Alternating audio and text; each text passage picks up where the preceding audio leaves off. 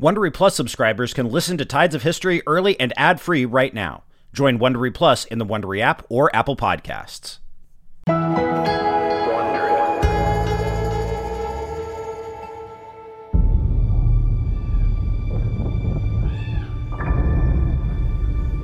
It was early November in 1521.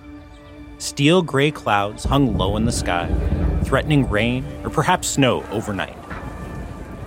The buzz of the crowd filled the square, bouncing off the half-timbered houses and workshops that bordered the open space. Every day was a market day in Nuremberg, and stalls filled with merchants and peddlers of all stripes packed the cobbled ground of the square. Nuremberg was a prosperous city. Its well-heeled weavers and goldsmiths chatted about business and rubbed elbows with burghers' wives out buying household necessities. Landsknecht mercenaries with their battered swords and firearms and flashy, striped, much-patched clothing bumped up against tonsured Franciscan friars in austere robes. They stamped their feet against the chill and avoided the occasional ice-flecked puddle as they chatted, shouted, bought, and sold. The crowd clustered around a pair of stalls. Ink-stained hands raised books and pamphlets high for all to see. "Martin Luther's works, straight from Wittenberg," yelled one, brandishing a thick sheaf of printed papers above his head. "He's butchering Brother Martin's message," shouted the other printer in response. "He can't even set the type properly." The two exchanged curses and venomous stares, but not enough to interrupt the flow of business. Coins changed hands with shocking speed.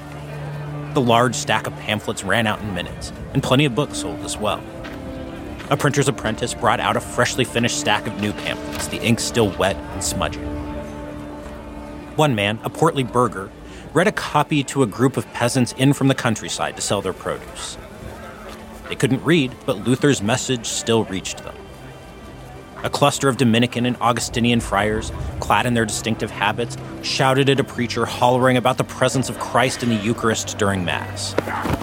Pushed to the edge, one of the printers punched the other. The two men rolled into a brawl on the muddy, manure-stained cobbles, the ink on their clothes and hands mixing with blood, mud, and excrement.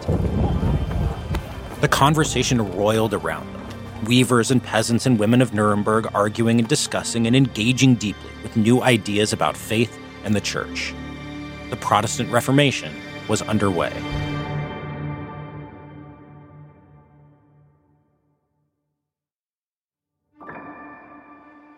Hi, everybody. From Wondery, welcome to another episode of Tides of History. I'm Patrick Wyman. Thanks for joining me. I've been thinking about counterfactuals a lot lately, about paths not taken, alternative ways things might have worked out had just one or two things in history gone a little bit differently. This is growing out of conversations I had here on Tides with Walter Scheidel and Mark Koyama. Both do a lot of the rigorous testing of counterfactuals that you see a lot in the social sciences. It's especially common in economics, and I think historians could benefit from engaging with counterfactuals more explicitly.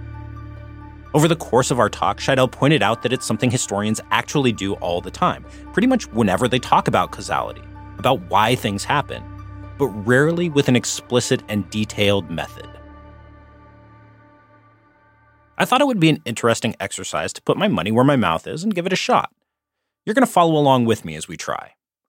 With that in mind, let's focus on one specific question. Was the Protestant Reformation inevitable? This matters.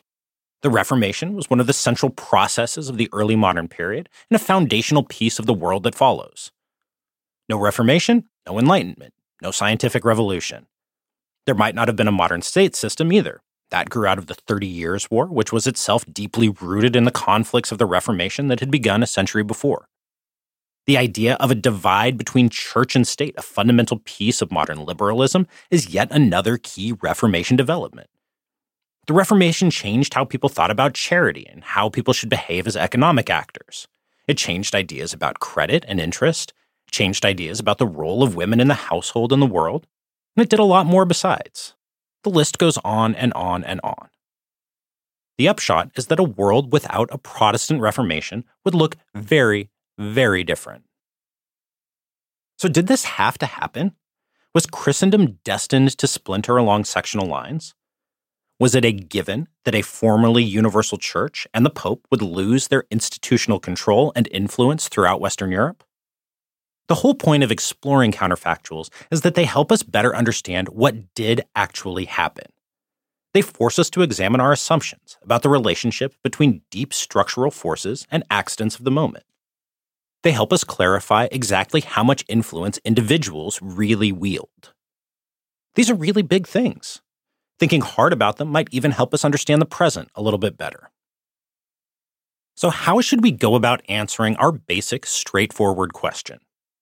Well, first and foremost, we have to frame it. We need to define our terms and set the scope of our investigation. That starts with defining what the Reformation was. If we don't pin the thing down, we can't satisfactorily grapple with it. Now, a disclaimer. These definitions might not satisfy everybody, and the same can be said of the results or process of our investigation today. These are big, complicated questions. There can and should be different approaches to answering them. I'm going to give you my answers, rooted in my own approach, and if this helps you think through your own answers, well, that's even better. Back to it. What exactly was the Reformation? Let's go with the simplest possible definition. The Reformation was the sequence of events and processes that began with the posting of Martin Luther's 95 Theses in October of 1517, which continued through Luther's split with the Church and then exploded outward into a more general and varied series of reformations, plural. In addition to Luther and his many followers, there were the Swiss reformers in Zurich, led by Huldrych Zwingli, the Calvinists in Geneva, led by John Calvin, the English Reformation of Henry VIII and his successors, the Counter-Reformation or Catholic Reformation embodied in the actions of the Council of Trent, and various stripes of radicals, including Anabaptists and so on. There were many more, those are just the main ones.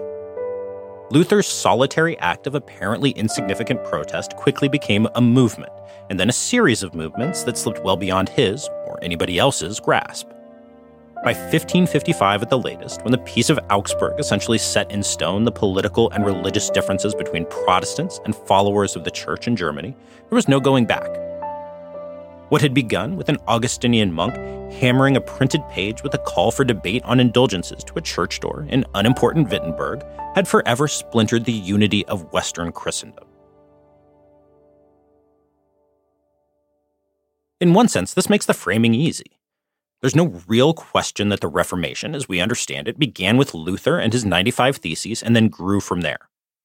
There were antecedents and structural things underlying that sequence, but we have a pretty clearly defined beginning. We know where it started.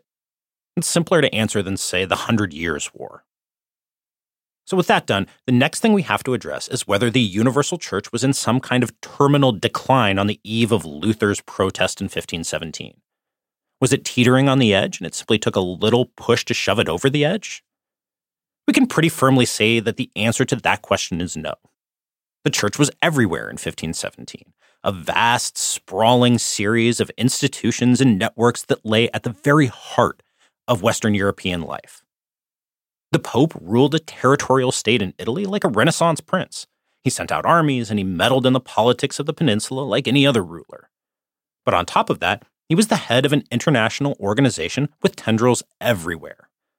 Money flowed into Rome from all over the place, everywhere from Sweden and Ireland to southern Spain, and in theory, everybody from the lowliest friar and parish priest up to the College of Cardinals reported to him.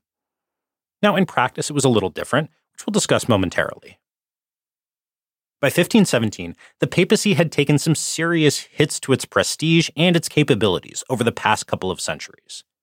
The popular image of an all-powerful medieval pope dates to the High Middle Ages. Those days were long gone. The pope wasn't making reasonable claims to ultimate overlordship or bringing kings and emperors to heel, as he had in the 12th and 13th centuries. A few different things had happened. First, the pope had been driven from Rome for much of the 14th century, setting up shop in Avignon in southern France. The papacy stayed rich and powerful, but it lost some of its legitimacy when it was no longer located in its spiritual and physical home. Much more serious than the Avignon papacy were the upheavals of the Great Schism. There were first 2 and then 3 people claiming to be pope for nearly 40 years, from 1378 to 1417. Any claims to universal power and authority looked ridiculous when there was more than one viable claimant to the papal tiara. In the absence of centralizing papal power, the conciliar movement popped up, trying to return ultimate authority over the church to regular councils of bishops and other key stakeholders. The popes eventually clawed back control of Rome itself, along with control over the church, but they never again approached the kind of unquestioned supremacy they'd enjoyed in times past. More important, the power vacuum of the Great Schism also gave kings an opening to grab more jurisdiction over the church within their kingdoms. A big cut of church revenues increasingly flowed into royal coffers. Kings increasingly appointed bishops, and they kept watch over reform movements and matters of internal discipline. We can talk about national churches in the 15th and early 16th centuries, with kings and princes exercising more and more control over the church within their increasingly defined areas of control. This is part and parcel of the rise of the late medieval state, which we've talked about many times here on Tides. Now, as I said, this wasn't terminal. Papal power had waxed and waned many times, and this was simply a different phase in its development. As much as there were calls for new councils to settle pressing matters, nobody really questioned that the Pope was the head of the church.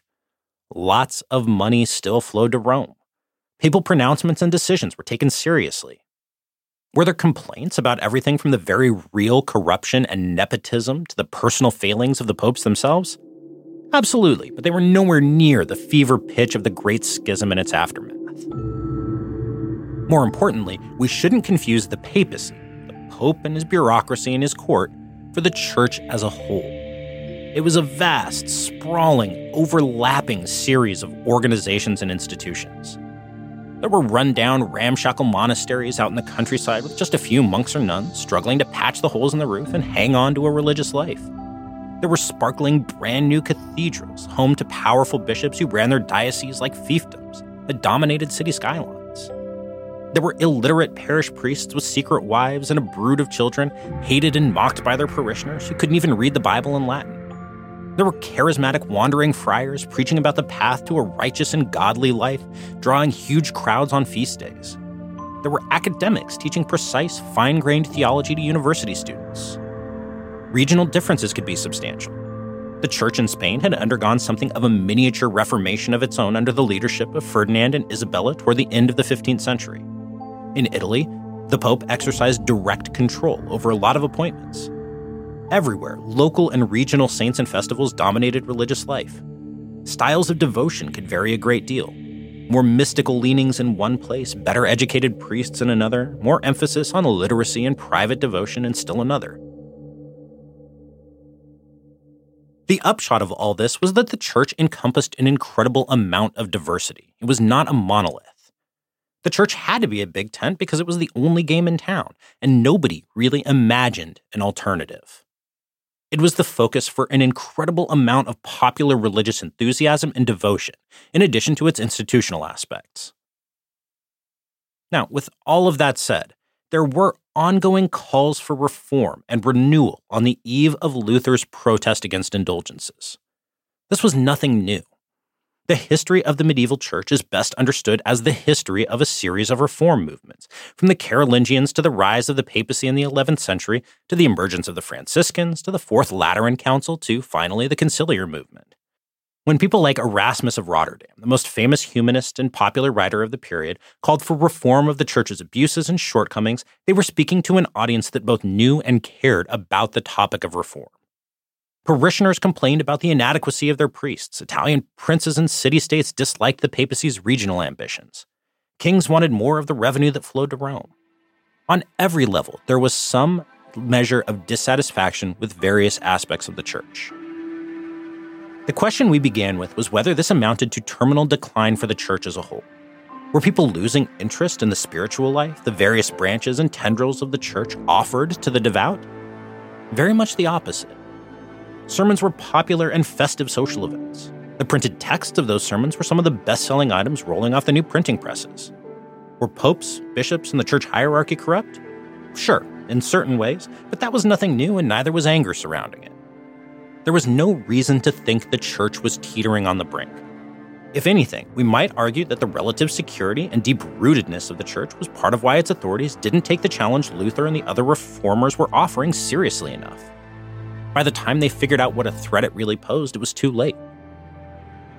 There were certainly going to be reform movements. movements, maybe powerful ones with enough backing from both laypeople and clerics to effect some real change. But the key thing is that those reform movements, and Luther's too for that matter, were attempting to reform the church, not break it up. That was the truly unexpected part of the Protestant Reformation. What we can conclude here by way of introduction is that there were some structural tensions within the church. There was a propensity for and an undercurrent of desire for reform, but there is no reason to think that a regional split had to be in the offing.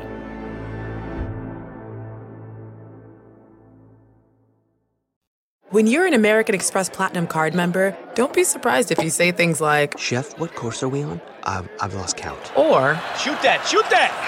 And even, Checkout's not until 4, so... Because the American Express Platinum Card offers access to exclusive reservations at renowned restaurants, elevated experiences at live events, and 4 p.m. late checkout at fine hotels and resorts booked through Amex Travel. That's the powerful backing of American Express. See how to elevate your experiences at americanexpress.com/withAmex. Terms apply.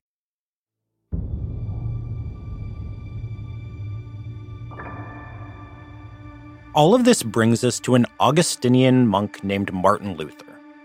You might have heard of him at some point. He's pretty famous. So if we accept that the church wasn't on the verge of breaking up in 1517, can we just lay everything that happened subsequently at Martin Luther's feet? Did these surprisingly capable monks single-handedly split the church into pieces like some particularly destructive lumberjack? This is what's known as great man history, where epic figures change the course of history by the force of their talent and personality.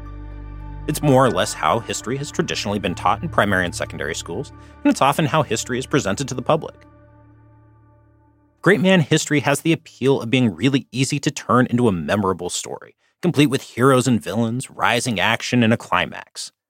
But at best, this is a massive oversimplification and distortion of complex interactions. At worst, it's actively damaging and just plain wrong. It is a terrible approach if we're trying to understand causality as we are here. Now, that doesn't mean that individuals don't matter or that there's no such thing as a key figure.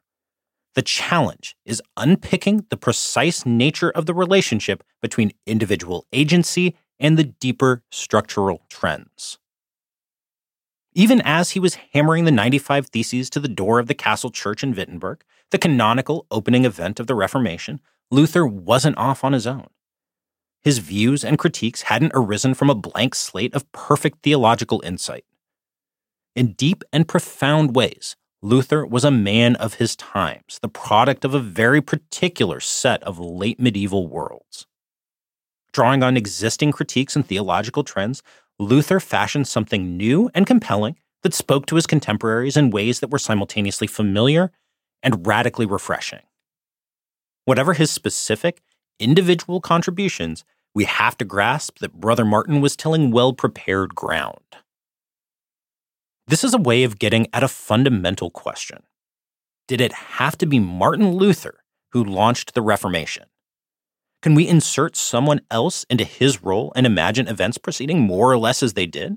Or were Luther's particular views, talents, and foibles essential to producing the outcome of fracture within the church that we eventually got? To satisfactorily answer that, we're going to have to understand some things about Martin Luther. He's a fascinating figure, mercurial, intense, angry, depressed, gifted, intelligent, obstinate human being. Being close to Luther was a maddening experience. He drew people in with his charisma and force of personality, and often drove them away with his demands for conformity to his views.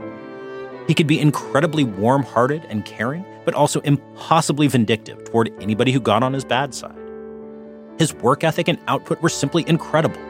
Text after text after text of all sorts, from thoughtful sermons to vicious polemic to Bible translations to technical theological interpretation, all of that flowed from his pen. On top of that, he was a prolific letter writer. He didn't travel much himself.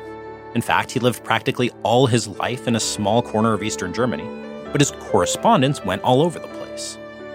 Luther understood how to use letters to build relationships, networks, and a community of like-minded people that stretched well beyond his home in Wittenberg. When you look at one of Luther's many portraits now, a couple of things stand out. The first is the eyes. They're incredibly intense, whether we're talking about one of the early depictions of Luther as a youthful monk or the rotund, comfortable reformer late in life. You can imagine those eyes sparkling with laughter. Luther was a funny guy when he wanted to be. Or absolutely skewering anybody unfortunate enough to incur his substantial wrath. There's a kind of a set to his mouth. It's expressive, and we can see the ways it might twist into a snarl, harden down into a clenched jaw, or curl into a bemused smile. All of this speaks to some serious charisma. Nobody who spent any time reading Luther's writings or what people had to say about the man himself has any real doubts about that. Talent, work ethic, a stunning disregard for personal consequences, and, at least from the outside, unshakable belief in himself and his mission, all combined to make Luther the driving force behind the early Reformation. This brings us back to our big question. Did it have to be Luther who launched the Reformation? Could we slot in another person and imagine that reformer creating the kind and type of impact that Luther did? I welcome disagreements with this, but I really don't believe you could just replace Luther with another comparable reformer and get precisely the same result. Huldrych Zwingli in Zurich, for example, wasn't on Luther's level as a writer, and he was nowhere near as productive. Erasmus was an incredibly talented and skilled writer and prolific, and he'd been pushing reform for years. But he didn't share Luther's fundamental lack of concern for consequences. What about somebody totally unknown? Sure, harder to disprove, but I don't think so. Luther's peculiar concerns, his talents, and the way he fit into the local and regional context were all central to the path the Reformation ended up taking. Now, this isn't the same thing as reverting to great man history, where we just assign Luther all, or even most, of the agency in creating the Reformation. The key is understanding how Luther's distinctive and important personal qualities interacted with both the broader structural factors at play and the contingencies of the moment. What we get is an exceptionally combustible mixture of things. We have the deep, ongoing desire for reform within the church and the long-term move toward more royal and princely control over the church, coupled with the increasingly Italian focus of the papacy. Those are the structural underpinnings. Next, there were the things happening between especially 1517 and 1521 that had not been present before and wouldn't be present again afterward. These were the contingent pieces of the puzzle. They weren't quite accidents, but they were specific to the moment. We can point to a few different aspects here. It is essential to bear in mind the political situation in Saxony in particular and the Holy Roman Empire more broadly, as well as the precise timing of when Luther's complaints were aired. The Holy Roman Empire was much more decentralized than the other major political units in Europe at the time. It was an elective monarchy, and the electors who held those votes wielded tremendous power. As luck would have it, Wittenberg was home to the Elector of Saxony, a guy named Frederick. The University of Wittenberg, the institution where Luther taught, was Frederick's pet project. Frederick's influence was essential to protecting Luther at the moments of greatest danger in his confrontation with the Pope and the Emperor. If the elector had been less dedicated to protecting his subject, an instructor at his university, Luther might have ended up burned at the stake before he could do much of anything. Moreover, as luck would have it, the Luther controversy took place at the moment when Frederick had maximum leverage with the new Holy Roman Emperor, Charles V. First, Charles needed Frederick's vote. Second, he needed Frederick's support to actively rule, since Charles wasn't really known in Germany and had spent his entire life elsewhere. Third, Charles was busy fighting wars with France over control of Italy, which meant that the attention he could give to the Luther question was initially limited. By the time he did pay attention, it was basically too late. Luther was already the most widely read author in Europe, and his message had spread far and wide. After Luther was finally condemned at the Diet of Worms in 1521, Frederick spirited him off to safety at Wartburg Castle. Charles V could not risk offending one of his most powerful subjects by going after Luther under any of those circumstances. The Pope was likewise occupied with the ongoing conflicts between European rulers and with the manifest problems of the Church writ large, exacerbated by Luther and his message. All of this created a narrow passageway for Luther to operate, a tiny sliver of safe ground amid the ongoing chaos of European political and religious life. In this little sliver of safe ground, the reformer could avoid the heretic's usual fate of forced recanting and burning at the stake. Luther, more by luck and the actions of others than his own design, managed to stay in that protected corridor for just long enough to get the word out. One final factor plays into the why Luther, why the Reformation conversation. It's the printing press. The argument has been made, correctly to my mind, that there could not have been a Reformation without the printing press. Huge amounts of material rolled off the presses of Germany and beyond in the years after 1517, enough to flood Europe with a tidal wave of books, pamphlets, broadsheets, sermons, and assorted other material. Now, the vast majority of that material came from Luther, his supporters, and other reformers, not the church and its allies. By orders of magnitude, the reformers simply swamped their competition with the volume of their contributions to printed discourse. Now, you might say most people couldn't read. You'd be right about that. So is the written word really the best way of understanding the spread of reforming ideas? Well, even if people were illiterate, that doesn't mean they didn't have access to the written word. The literate could read written works aloud to those who couldn't read, and influential people, especially preachers, could read the texts and then disseminate their message to the masses via sermons. Now, they weren't necessarily getting the direct, unfiltered message of the reformers through that medium, but they were still getting some aspect of it. In this sense, sermons were probably the most important means of getting the reforming spirit out there. But we need to take a moment to unpack the exact relationship between printing, reform, and Luther. Something nobody could have foreseen, probably not even Luther himself, was that the academic theologian and preacher would turn out to be an incredibly gifted and flexible writer. The 95 Theses were at their heart a dense and academic text, but they still had a little bit of flair to them. They struck a chord with some readers, but they were initially in Latin. They weren't exactly a banger of a read, even when translated into German. But Luther's talents went far beyond technical theology in Latin. He had a beautiful way of writing in vernacular German. He expressed himself clearly and forcefully in ways that translated perfectly to mass-produced texts, especially pamphlets. Polemic, often vicious and nasty, proved to be another strength of Luther's writing. When faced with a challenge to his approach or his theology, Luther could sit down with a pen, compose something witty, powerful, and appealing, and the presses would immediately run off thousands and thousands and thousands of copies. Put simply, as the author Andrew Pettigrew, a recent Tides guest, has argued at length, Luther understood print. He grasped the medium, he understood its possibilities and shortcomings, and he understood, most of all, how his work would come across to readers. You know, there are people who are good at Twitter. There are people who are good at writing beautiful 1,000-word op-ed columns. There are people who really understand how to get across a person's personality in a profile piece. There are people who are great at writing novels or screenplays or TV series.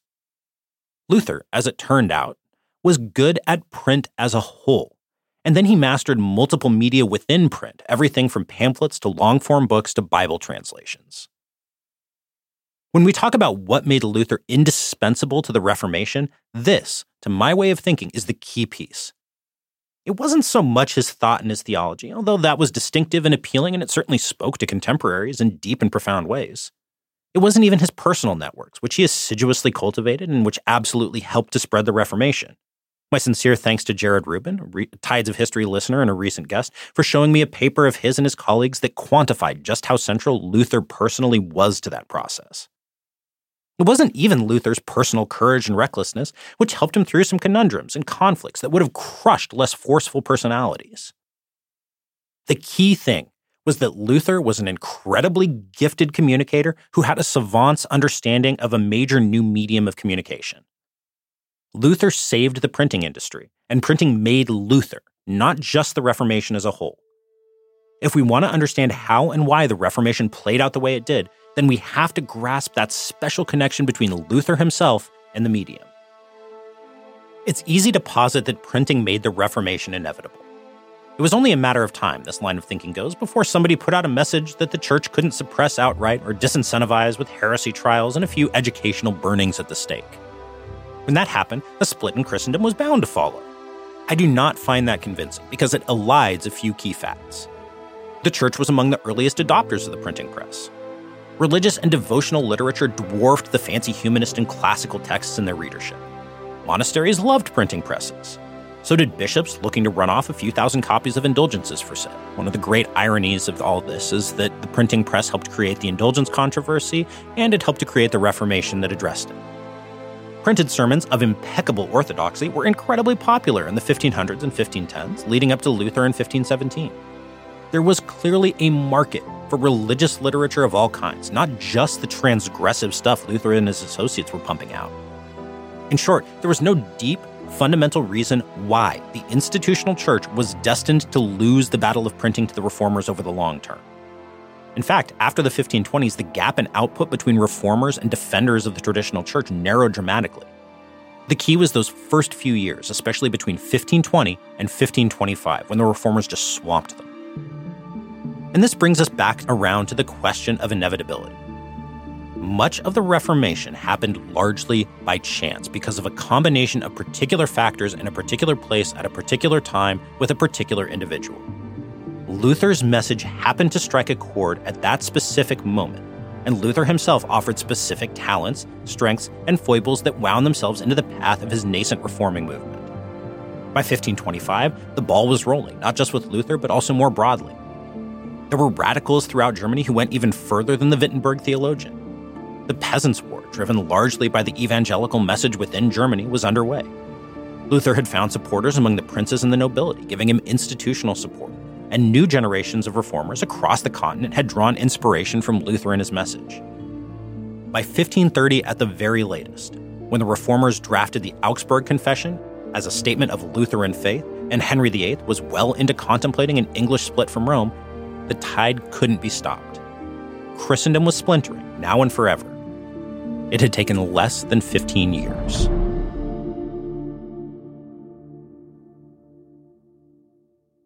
This episode is brought to you in part by Audible, your go-to destination for thrilling audio entertainment.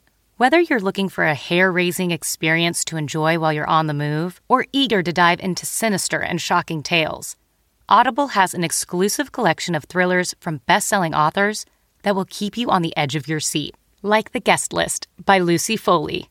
Experience stories like never before, where every chilling detail is brought to life by captivating sound design. Plus, as an Audible member, choose one title a month to make yours forever. And now, new members can try Audible free for 30 days. Just visit audible.com/WonderyPod or text WonderyPod to 500-500. That's audible.com/WonderyPod or text WonderyPod to 500-500.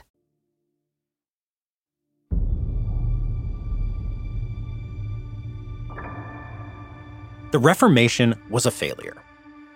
That's the baseline fact we have to understand if we want to make sense of it. Luther and his compatriots were not trying to split off and create a new sect, particularly at the very beginning. They were trying to reform the institutional church. Then, as the reformers got a bit more radical, they were trying to remake the community of believers more completely. In their reading of Scripture, they saw a more perfect vision of how the church should be, and they wanted to bring that into existence. The intention was never to create warring, competing interpretations of Christianity that got institutionalized through the actions of political authorities, the practice historians call confessionalization. That's not just my opinion. The idea of failure belongs to a broad swath of recent scholars on the Reformation, and Luther himself, who saw failure everywhere, all around him. That didn't stop him or his compatriots from trying. When we ask whether the Reformation was inevitable, we're not asking whether church reform was inevitable. If the history of medieval Christianity is anything to go by, and I think it is, then there was always going to be another round of more or less successful reform. Striving toward a more Christianized world was part of the bedrock of medieval Christian society. One recent book by Eric Sock called Luther and the Reformation of the Later Middle Ages argued, for example, that Luther's Reformation followed and was in fact an outgrowth of a late medieval Reformation following in the footsteps of the Great Schism and the Conciliar movement. That seems pretty convincing to me. To be a dedicated medieval Christian was to strive toward a better church and a better spiritual life. What we're really asking is whether that next wave of reform, marinated in the charged political atmosphere of the 16th century and driven by the printing press, had to split Christendom into a bunch of different sects.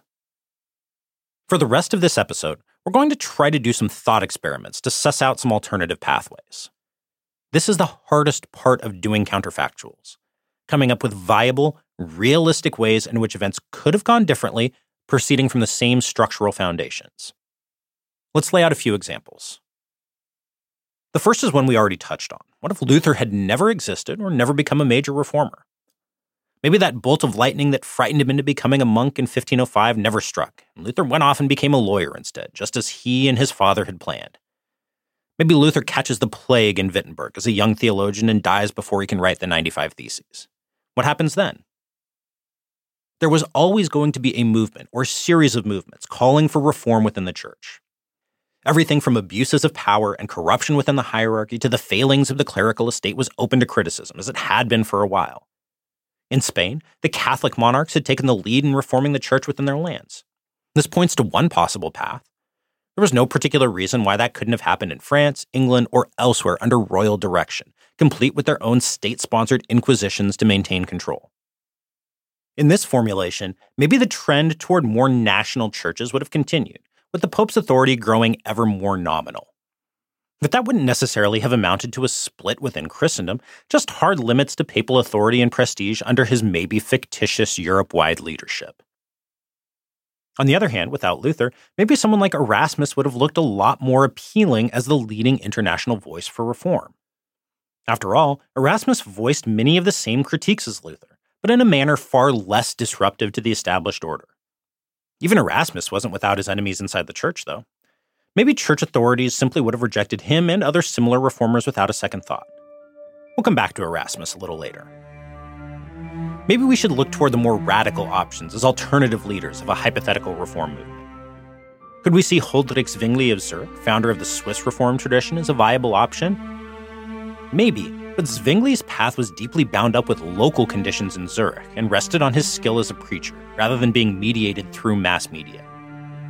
What about Andreas Karlstadt, an associate of Luther's and a major reformer in his own right, or the more mystically inclined Thomas Müntzer? Both of them came up in the same milieu as Luther, but lacked his facility with printing. Their paths, including people like Calvin and John Knox and the next generation of reformers, were not really imaginable without Luther's example and his work in creating a market for printed reform materials. As we talked about a little while ago, understanding printing is essential to understanding the spread and popularity of reforming ideas. The printing industry was inherently uncertain. Most printers eventually went under, and the biggest reason was that estimating the demand for a printed product was tough and upfront costs were high. The Reformation saved printing because it proved that there was a ready market if the right products could be found, and the reforming writers, especially Luther, provided the right products. People preferred pamphlets over books. Short, punchy, often illustrated texts just a few pages long. Their message was usually easy to understand, often inflammatory, and sometimes genuinely entertaining. Pamphlets were cheap to produce and cheap to buy. They sold by the tens and hundreds of thousands between 1520 and 1525 especially. They were almost entirely written in the vernacular, especially in German, which helps us to make sense of the regional and national character of the Reformation. Pamphlets were local or regional products, even if they might spread further and get reprinted elsewhere. But the key thing is this. As Luther was trudging toward the castle church in Wittenberg to post his 95 Theses in October of 1517, nobody really knew this market existed. This is essential to understand as far as the question of inevitability and counterfactuals are concerned. It's not like the printers knew that readers were going to eat up polemical pamphlets with topics like how the Pope was Antichrist, or precisely what happened to the bread and wine during Mass, or how the path to God lay through direct mystical experience. First Luther specifically, and then the milieu of reformers around him, and only later did the other reforming voices prove that the demand was there for this kind of material. Once they did, by 1525 at the latest, the floodgates opened, the chorus of reform voices grew, and the point of no return flew into the rearview mirror. The broader point is simple. Not just that the Reformation as we understand it wasn't destined to happen, but that the discovery of the existence of a German vernacular reading public with an insatiable interest in polemical, controversial religious literature, that didn't have to happen either. It's not so much that the early Reformation tapped into this existing vernacular reading public as that it actively created that market. The constant stream of printed materials that followed the initial burst of interest helped draw more and more readers into both the topic of religious reform and the market for print that discussed it. The early Reformation was fundamentally German, spread by German-language works, and furthered by German princes within the Holy Roman Empire. One of Luther's most famous early works was entitled An den christlichen Adel deutscher Nation, to the Christian nobility of the German nation. Luther's Latin work spread far and wide, of course, and reform wasn't a strictly German phenomenon, but this popular vernacular element was a real part of what ensured the church's split. In other words, exactly the question we're asking about inevitability, not of reform itself, but splintering. Let's try to imagine an alternative, plausible reform movement, one led by Erasmus or another hyper-literate, print-savvy popular author. Erasmus, after all, was the most popular contemporary author of his day prior to Luther. He was himself extremely concerned with church reform. That kind of reform movement would have been purely Latin rather than vernacular, international rather than local or regional, and probably aimed more at church institutions than the day-to-day spiritual life of the Christian soul that so concerned Luther. It would have been capital R reform, maybe successful and far-reaching reform of the kind that periodically remade the medieval church. But it would have been a much different kind of reform. Luther's brand of reform activated an enormous German reading and listening public through the medium of the printed word. This was what prevented his movement, which was based so firmly in Wittenberg, from remaining a purely local or even a regional phenomenon like the English Lollards or the Bohemian Hussites of the previous century. But Luther had equal facility with Latin, and so his ideas exercised real influence well beyond Germany, even if the Reformation abroad took on different leaders and a different character. The Luther-centric Reformation, to some extent, got the best of both worlds, regional and national rooting and some international appeal. Once the ideas were floating out there, it didn't take long for their implications to explode. Other reformers took their theological ideas and the idea of biblical primacy, the idea that everything should be drawn directly from Scripture, much further than Luther ever did. Mystics preached about direct access to God in ways that went far beyond medieval mysticism. The church couldn't contain the multitudes of reforming sentiments that cropped up. The political reverberations were staggering. If the Pope was fallible, as Luther argued, if kings weren't bound to subordinate themselves to him, if a ruler should be able to choose the religion of his principality or kingdom, a principle called cuius religio eius religio, then all bets were off. Henry VIII of England wasn't a Lutheran or even much of a Luther sympathizer, but that principle served him pretty dang well. Maybe Henry and his associates, guys like Thomas Cromwell and Thomas Cranmer, would have gotten there without Luther. Maybe other kings simply would have seized more regional authority from a sclerotic and Italy-focused papacy. It's possible, but I kind of doubt it in the absence of a surging Europe-wide reform movement that was awash in ideas like this. We can be more precise here, particularly about how quickly it happened. Luther posted the 95 Theses in Wittenberg on October 31st, 1517, and sent his letter and a copy of the text to Bishop Albrecht of Mainz the same day. The text was translated into German, reprinted, and spread widely in both its Latin and German versions in the first few months of 1518. Luther followed with his Sermon on Indulgences and Grace in April 1518, another best-selling pamphlet. Luther defended himself against accusations of heresy in October 1518, and he was quiet for much of 1519, but then in 1520 he published 3 key works: To the Christian Nobility of the German Nation, On the Babylonian Captivity of the Church, and On the Freedom of a Christian. All of these spread widely. These 3 texts are what got Luther excommunicated and led to his split with the papacy. All of these tracts were widely reprinted and consumed by readers. By 1521, when Luther was outlawed at the Diet of Worms and escaped to the Wartburg Castle, I think it was already too late. Even if Luther had been publicly tortured and executed in the aftermath, even if his career had ended exactly like Jan Hus's had a century before, those few years, 1517 to 1521, had already drastically changed things. Printers were already more open to pushing reforming literature because they knew the market existed. The ideas were out there. If another Luther wasn't necessarily imaginable before 1517, he certainly would have been after 1521. As it happened, Luther's output dominated the presses for another few years until 1525, but that looks to me like a legacy effect of his role as the first major reformer, rather than fundamentally being about his superior appeal after that point. After 1525, as Luther's attention shifted and the landscape of reform moved around him, other reformers got their day on the printed page as well. So, to sum up, here's my answer to the question we started with. Was the Reformation inevitable? To my mind, the splitting of Christendom was not inevitable prior to 1517. If anything, it was unlikely. But the precise circumstances between 1517 and 1530, especially that first few years from 1517 to 1521, provided a perfect storm of circumstances. Those conditions put Luther specifically in the right place at the right time to kick off the Reformation. He had the unique skills to push a relatively new technology in a previously unforeseen direction, spreading his reform message far and wide before anybody realized how enormous the implications really were. By the time the genie was out of the bottle, those specific contingent conditions of 1517 to 1521 had shifted the structural circumstances beneath everybody's feet. There was no going back.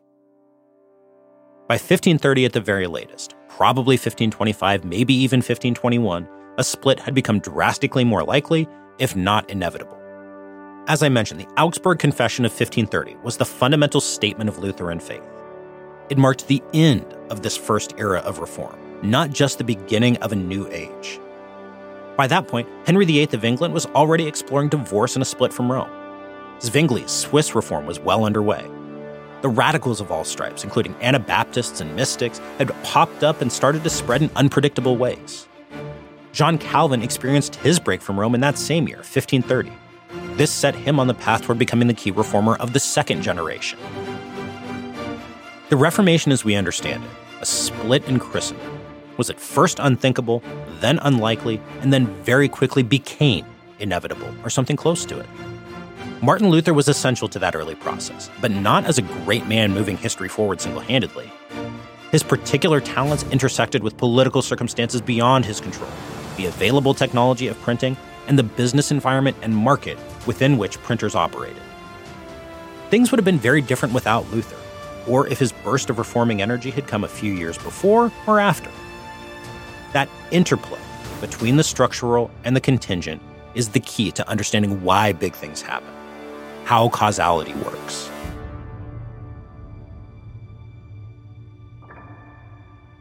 I hope this has been an illuminating experiment, and I welcome your thoughts on either the process or the conclusions I reached. Next time on Tides of History, we'll be going in the exact opposite direction from this discussion of counterfactuals. We're going to follow the life story of a composite character, a peasant woman, living in late medieval England. Until then, thanks so much for joining me. Be sure and hit me up if you'd like to chat about anything we've talked about on Tides, or about something you'd like to see. You can find me on Twitter at Patrick_Wyman, or on Facebook at Patrick Wyman MMA. You can follow the show at Tides History.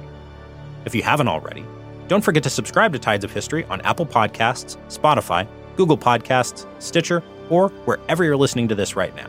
If you've been enjoying the show, I'd really appreciate it if you left a 5-star rating and a review. Tides of History is written and narrated by me, Patrick Wyman. The sound design is by Derek Behrens for Airship. The sound engineer is Sergio Enriquez. Tides of History is produced by Morgan Jaffe and Leah Sutherland. From Wondery, the executive producer is Hernan Lopez. Thanks for listening. Until next time, from Wondery, this has been Tides of History.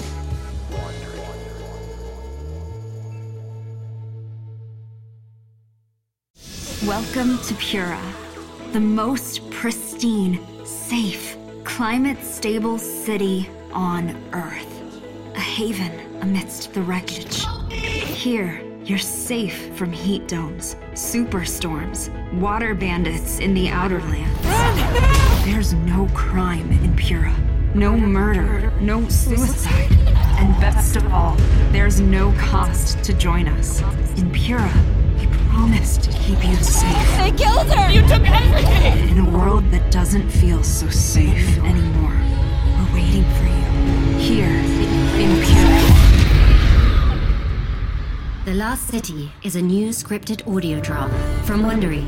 Enjoy The Last City on the Wondery app or wherever you get your podcasts. You can binge all episodes of The Last City right now, ad-free on Wondery Plus. Get started with your free trial at Wondery.com/plus.